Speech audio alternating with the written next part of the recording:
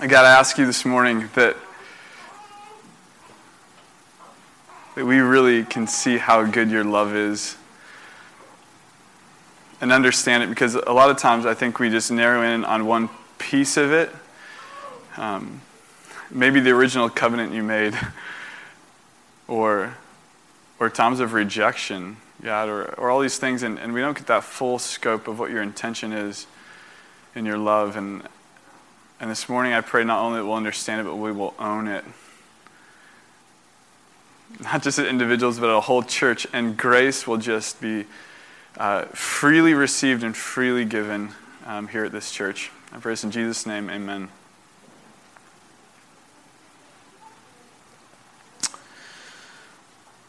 So, last Sunday in Hosea, if you'd like to turn with me to the book of Hosea, I'm going to read eventually, after sharing some of the story with you again, from chapter 2 and chapter 14.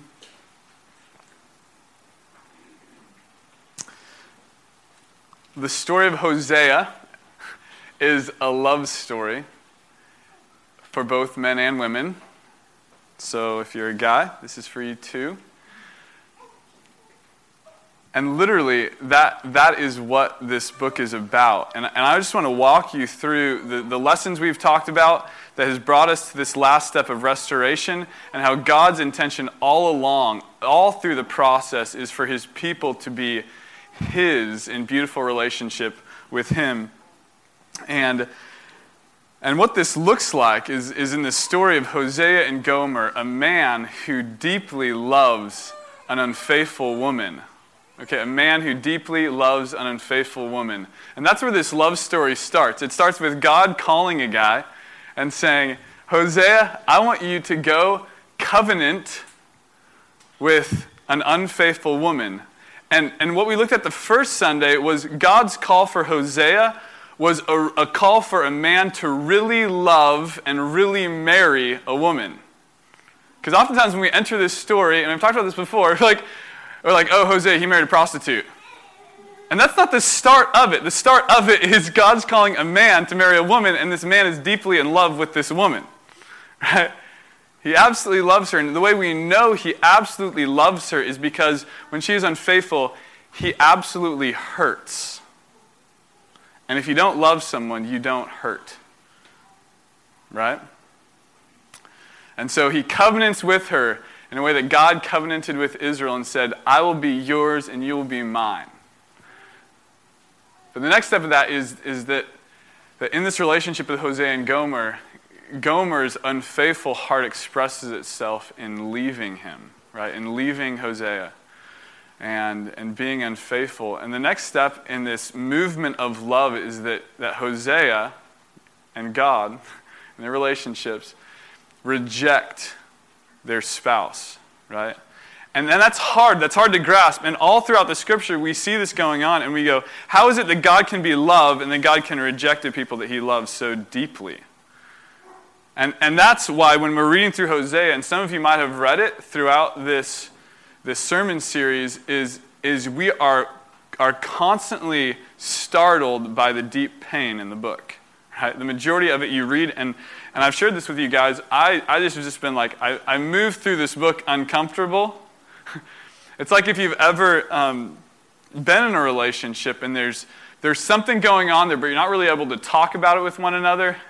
You don't know if it's unfaithfulness, or you just don't know if the person's not talking or what. And there's just this deep pain there, and that pain causes a separation. That unfaithfulness causes the separation.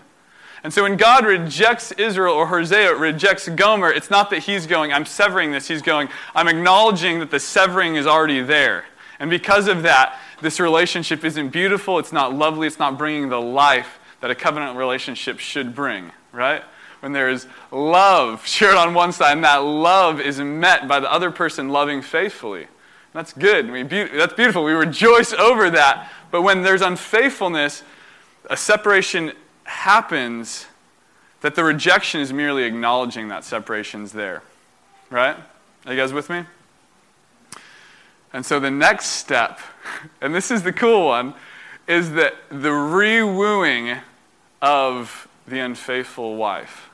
And I've shared this with you guys in past sermons, that this isn't like a story of women are always unfaithful, men are faithful.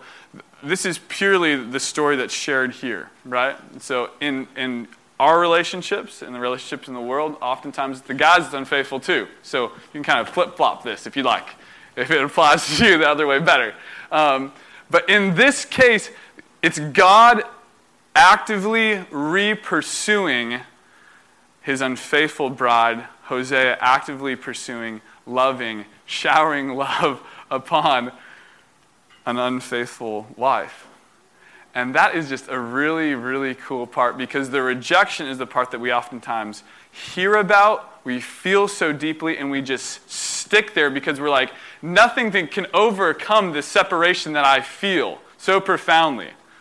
Right? I've been rejected, and I'm just going to stay here and say God hates me. But God is pursuing an unfaithful wife. He's pursuing you and going, come back to me. Right? And that's the whole story that we come through in Hosea. Covenant relationship to rejection, to the re-wooing.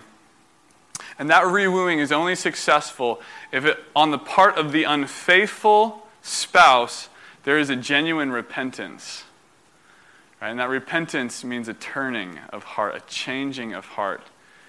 Saying, I have done wrong, but forgive me. And that forgiveness is readily available because the one who can forgive is the one who's already pursuing with love. Amen? That's good. It's good. We can just see, and oftentimes we're like, we'll just stop there, but there's more. And that's this week, which is the restoration that is offered once that repentance is asked for. And someone can be fully restored. So, if you're in Hosea already, turn with me to chapter 2, and we're going to read verses 16 through 23. And then we're just going to turn immediately and read the end of chapter 14. In chapter 2 it says, in that day, declares the Lord, you will call me my husband. You will no longer call me my master. I will remove the names of Baals from your lips. No longer will their names be invoked. In that day, I will make a covenant for them with the beasts of the field and the birds of the air and the creatures that move along the ground. Bow and sword and battle I will abolish from the land, so that all may lie down in safety. I will betroth you to me forever. I will betroth you in righteousness and justice and love and compassion. I will betroth you in faithfulness, and you will acknowledge the Lord. In that day I will respond, declares the Lord. I will respond to the skies, I will respond to the earth, and the earth will respond to the grain and the new wine and the oil, and they will respond to Jezreel. I will plant her for myself in the land. I will show my love to the one that I called not my loved one. I will say to those called not my people, you are my people, and they will say, you are my God.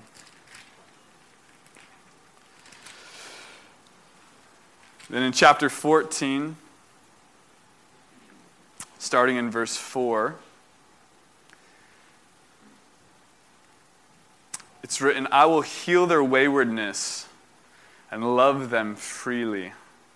For my anger has turned away from them. I will be like the dew to Israel. He will blossom like a lily. Like a cedar of Lebanon, he will send down his roots. His young shoots will grow. His splendor will be like an olive tree. His fragrance like the cedars of Lebanon. Men will dwell again in his shade, and he will flourish like the grain. He will blossom like a vine. His fame will be like the wine of Lebanon. O Ephraim, what more have I to do with idols? I will answer him and care for him. I am like a green pine tree. Your fruitfulness comes from me.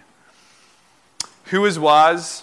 He will realize these things. Who is discerning? He will understand them. The way of the Lord is right. The righteous walk in them, but the rebellious stumble in them. So, last moment, and you guys got to pick this up as we're reading it in this poetry, right? All of a sudden it's just like flourishing, right? All of a sudden it's like this amazing, like we've talked over rejection and the pain that causes, and even when we just mention it, like there's this sense of like death that looms. I don't know if you feel that. Maybe I'm just like, I really love words. I don't know if you guys are with me on that. Some of you love numbers. That's why I wasn't an engineer, because I really love words. And when when I hear a word, oftentimes I attach it to what does that mean when that is shared in reality. And when I hear something like rejection, honestly, I'm like, I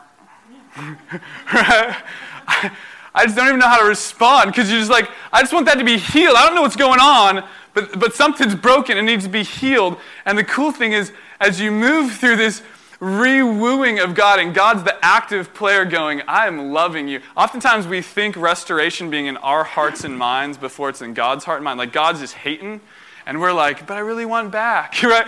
That's not the way it works. The way it works is that God's going like, I want you back, and you're like, I don't know if I'm ready. And so God's like re-wooing, and this is the story of Scripture, because God so loved the world, He gave, and He gave, and He gave, and He gave. Right? Not to condemn the world, but that through Him the world might be saved. Like, this is the story of the Bible. And so He's re-wooing, and then repentance comes when we go, I have been such an idiot. I have been just like wallowing in my rejection, and God's wanting to restore me. And so I'm going to repent. I'm going to put all that behind me, and I want to be restored. And so when I hear the word restoration, it's like this. It's just like blossoming, right? And so we're going to talk about what restoration looks like in this. And I think it's really wrapped up in that first verse in chapter 2 where it says, in that day, declares the Lord, you will call me my husband. And you sense it, right? As I've read this story, I've like sat there and like tried to picture each phase, right? Their covenant, and they got married, and then the rejection and the pain of that, right? And all the way, and here, I'm just imagining them just like both not just renewing that commitment, but just like walking into old age together, right? And what does that restoration look like? This is what it looks like. The first, if we look in these verses in chapter 2, I'm going to take you through the 4 marks of restoration, what I'm going to call them. And each of these words, I didn't just make them up.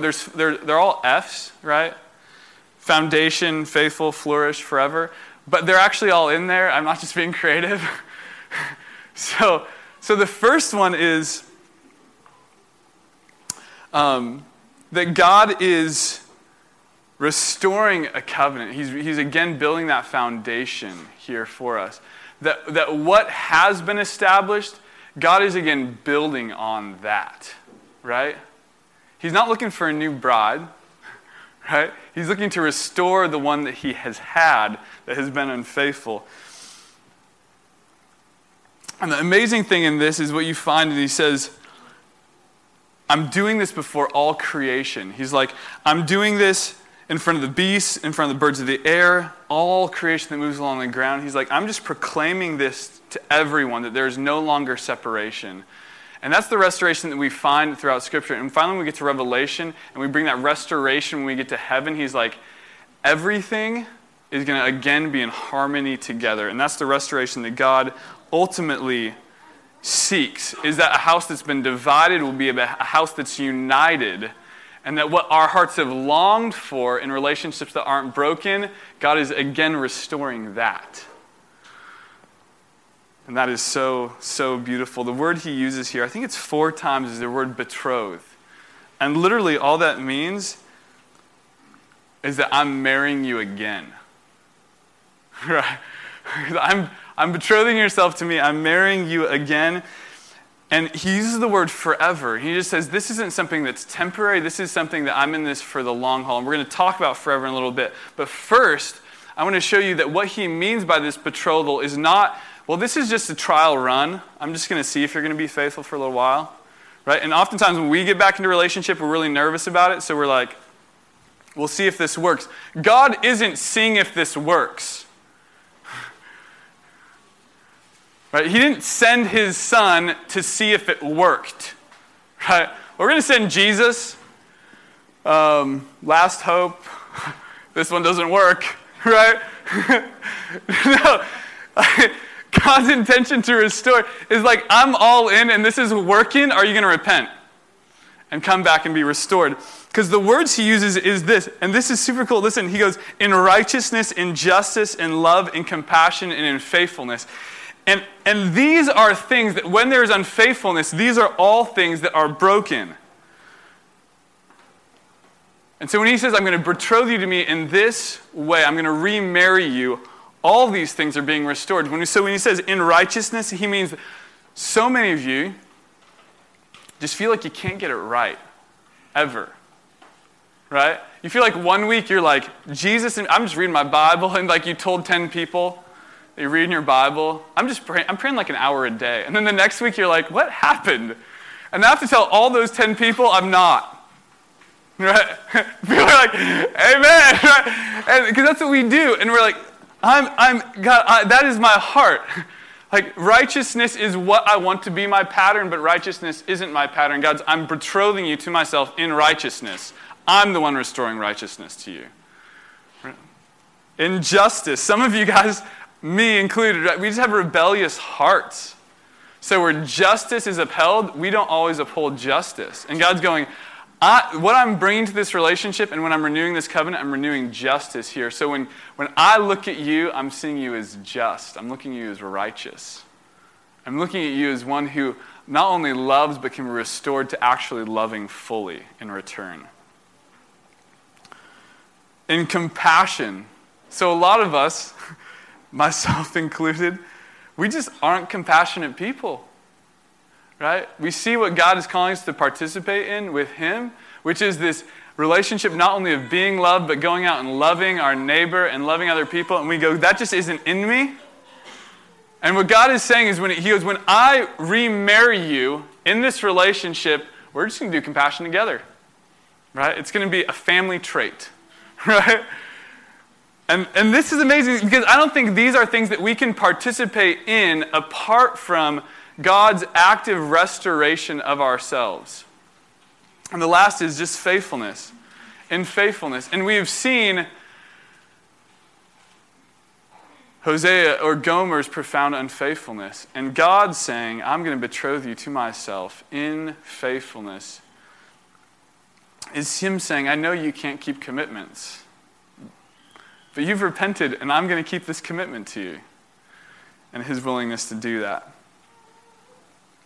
So, what do I mean by this foundation is simply this. That a lot of you, maybe who have been married, you can probably remember back to when you got married, and you probably didn't get married going like, this isn't going to work. Right? You probably got married going like, we have a foundation we are going to build on. And you probably went through pre-marriage counseling and it all made sense. And it probably, if you went through it again, it wouldn't. Right? And what this means, what this foundation means is the foundation's still there. You just need to be restored onto it. Right? Your house is just maybe slipped off its foundation. And the restoration means this, is that sometimes we go and we think, I can't even participate in this beautiful thing that's being offered. But God is saying the foundation's still there, and I want to restore this relationship back onto that foundation. And you who think you can never participate in a healthy relationship again, you can. Or you guys who have been in broken relationships and think, I can never be in a healthy relationship, you can. Because God's plan doesn't just go from rejection to repentance, and then you stay in this like repentant state of like, I know I suck, I know I suck, I know I suck, I know, right? God's restoration plan is that you can fully be healed and participate again in a real loving relationship. Amen? That's good. And that's good news. Is His plan isn't just getting you to the point of feeling bad about yourself, but it's getting you to the point of being able to participate in love again. And that is the gospel. Right? And that's the gospel preached throughout the whole Bible. And you see it here in Hosea. The restoration is meant to be something that is complete. The second is faithfulness. And I just want to dig into this one a little more because this is really good. In chapter 2, verse 17, he says, I will remove the names of Baals from your lips. I'll remove the name of idols from your lips. And so the unfaithfulness was caused why? The unfaithfulness was caused because their heart loved something more than God. Unfaithfulness doesn't come in your heart because you're just, distracted. Right? Unfaithfulness comes because slowly our hearts have begun desiring something more than what we should be desiring. And so what God is going, he's like, when you come back, I can remove those old desires from you. He goes, let me participate in your life in that way. I'm going to remove them. And he says, I will betroth you to myself in faithfulness and love you freely. And this is kind of just restating the point we've done, but God is not holding back his heart. You hear that? He says, I'm going to betroth you to me in faithfulness, and I'm going to love you freely. Right? So even when we come back and we're kind of testing the waters of God's love, right? And we're like, could he really restore me? Could he really love me freely? We're like, I don't know about this. And God's like, come on in. He's like, the water's good. Right? And yet we have so much intrepidation in our own hearts. And God's like, I'm going to betroth you to me in faithfulness, like I'm going to be faithful. And because I'm going to love you freely. There's not going to be like a holdback in that on my part. So he goes, when you come in, just come in. Don't hold on to that old guilt. Because I want to love you faithfully and freely. In chapter 14, he talks about it by saying, I will heal their waywardness. And again, he says, and I will love them freely. So faithfulness simply is wrapped up in this idea that God is saying, I'm here to stay. And I'm here to help you through your waywardness so you can stay, right? And some people, and I know the story of a lot of us is probably this. It's probably not, I had a couple years of rebellion, and then I came back to God, and I'm just in, right? For a lot of you, probably your story is this, right? Well, I grew up in a Christian home, or maybe I just grew up wherever, and I heard about Jesus, and for the first time maybe I heard about a love that like I felt was maybe genuine, and I wanted that real bad, and I kind of tried it, and then I went back, right? And I realized that wasn't good, so I came back to God for a little while, and then that's kind of our story, right? But God is saying, I want to heal your waywardness, and I want to love you freely, and I want you to fully participate in that. And some of you, the cool thing is I think this church is just made up of people who are finally maybe going, like, I want God to shape me into a faithful person, right? I realize I just can't do it anymore, and I want to be shaped in that. And God is there to meet you. And God is staying in this relationship with you, in his covenant. He's moving your house back on the foundation that he's built for you. The third point is this. Flourishing and restoration they're just wrapped up in one another. And rather than reading through the portion we read in chapter 14 again, I'm just going to run you through the words that he uses. He says, I will flourish you like grain. And that might not mean a lot to you, but for a guy who went to school at WSU, that means a lot, right? For those, I'm not going to bring that up, don't worry. You went to UW, we love everyone here. I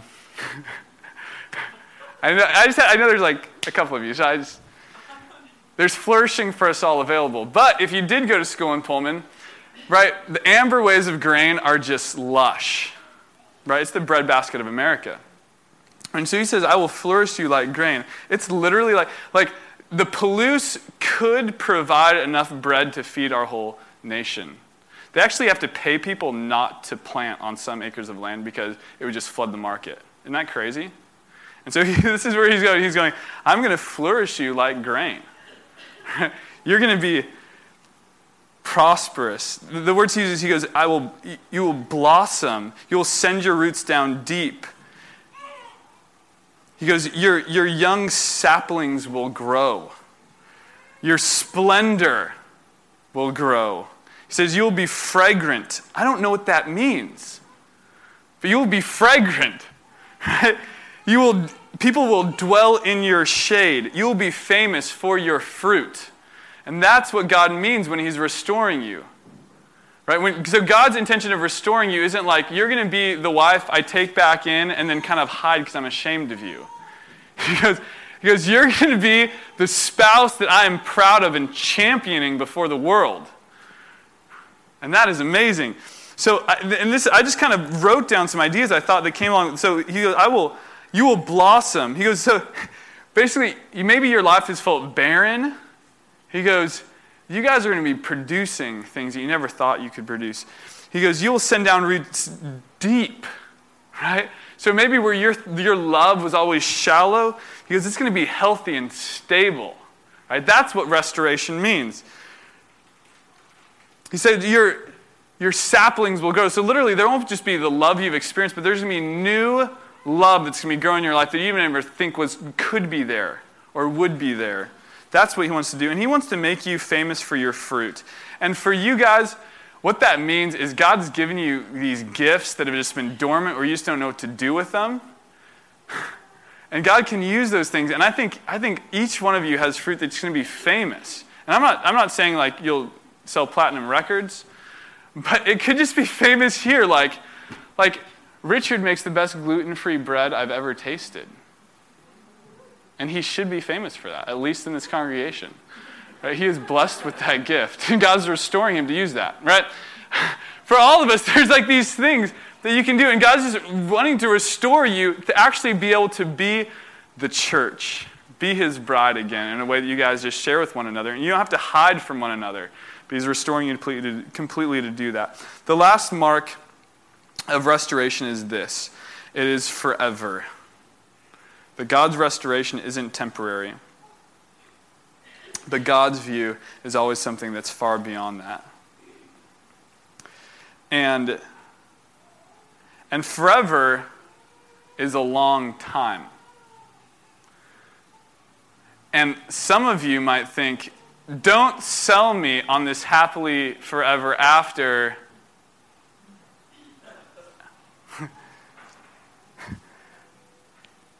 But that's God's whole idea, right? God's whole idea isn't like, yeah, we're just, trial run, right? But God really is in this forever. And he wants you to be in a relationship with him that doesn't have an ending. And so, what I encourage for you guys is not just to camp out where you might be in this process of real love, right? This is what we've called this series, Real Love. I don't want you just to camp out in maybe where you're at, right? At the end of Hosea, it says this, who is wise, he will realize these things. And this is what I want to conclude with. I think the book of Hosea is so helpful to us because it makes a whole lot of sense, right? And honestly, not a lot of love stories make sense to me, right? But Hosea is so helpful because it makes sense. And he says, and who is wise will understand this. Who can actually think this is going to make sense to them, right? The Bible is opening up a way for us to understand how relationships can be restored completely, and this is good. It's not that you just make a commitment at one point and you're just good. He's going, probably, you're going to be making a commitment where you are unfaithful. And you're going to experience rejection because of that. But from that rejection, God is going, my love is still there pursuing you. And you have every opportunity to repent. But without repentance, that rejection is just going to loom over your life all along. Because you're going to feel what is there, which is a separation between you and God.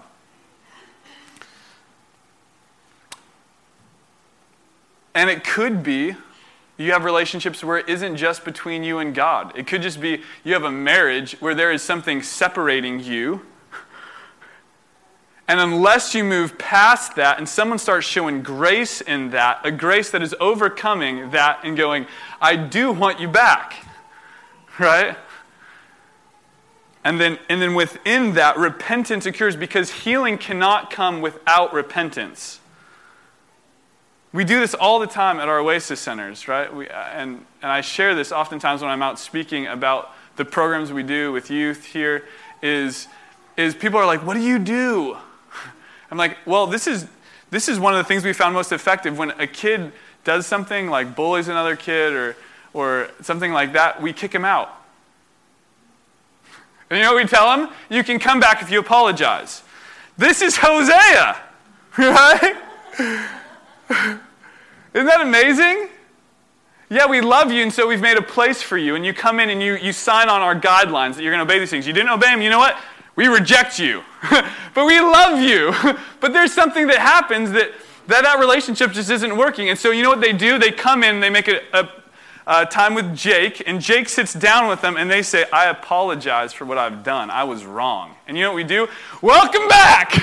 Right? We want to restore you. We're not going to look at you like you're the bad kid, because you've apologized, and we forgive you, and so that's behind us. And that's what God's doing. And God is so much better at it than we are. And so, guys, I just want you to hold on to this. And some of you really do not think that God can restore you. And you have to live with shame, and He does not want that, right? There's no condemnation for those in Christ Jesus. Blanket statement, right? And so to come back, to be restored so you can flourish. You can flourish in the relationships you're in. You can flourish in a relationship with the church. And you can be restored. And this is the gospel. Let's pray.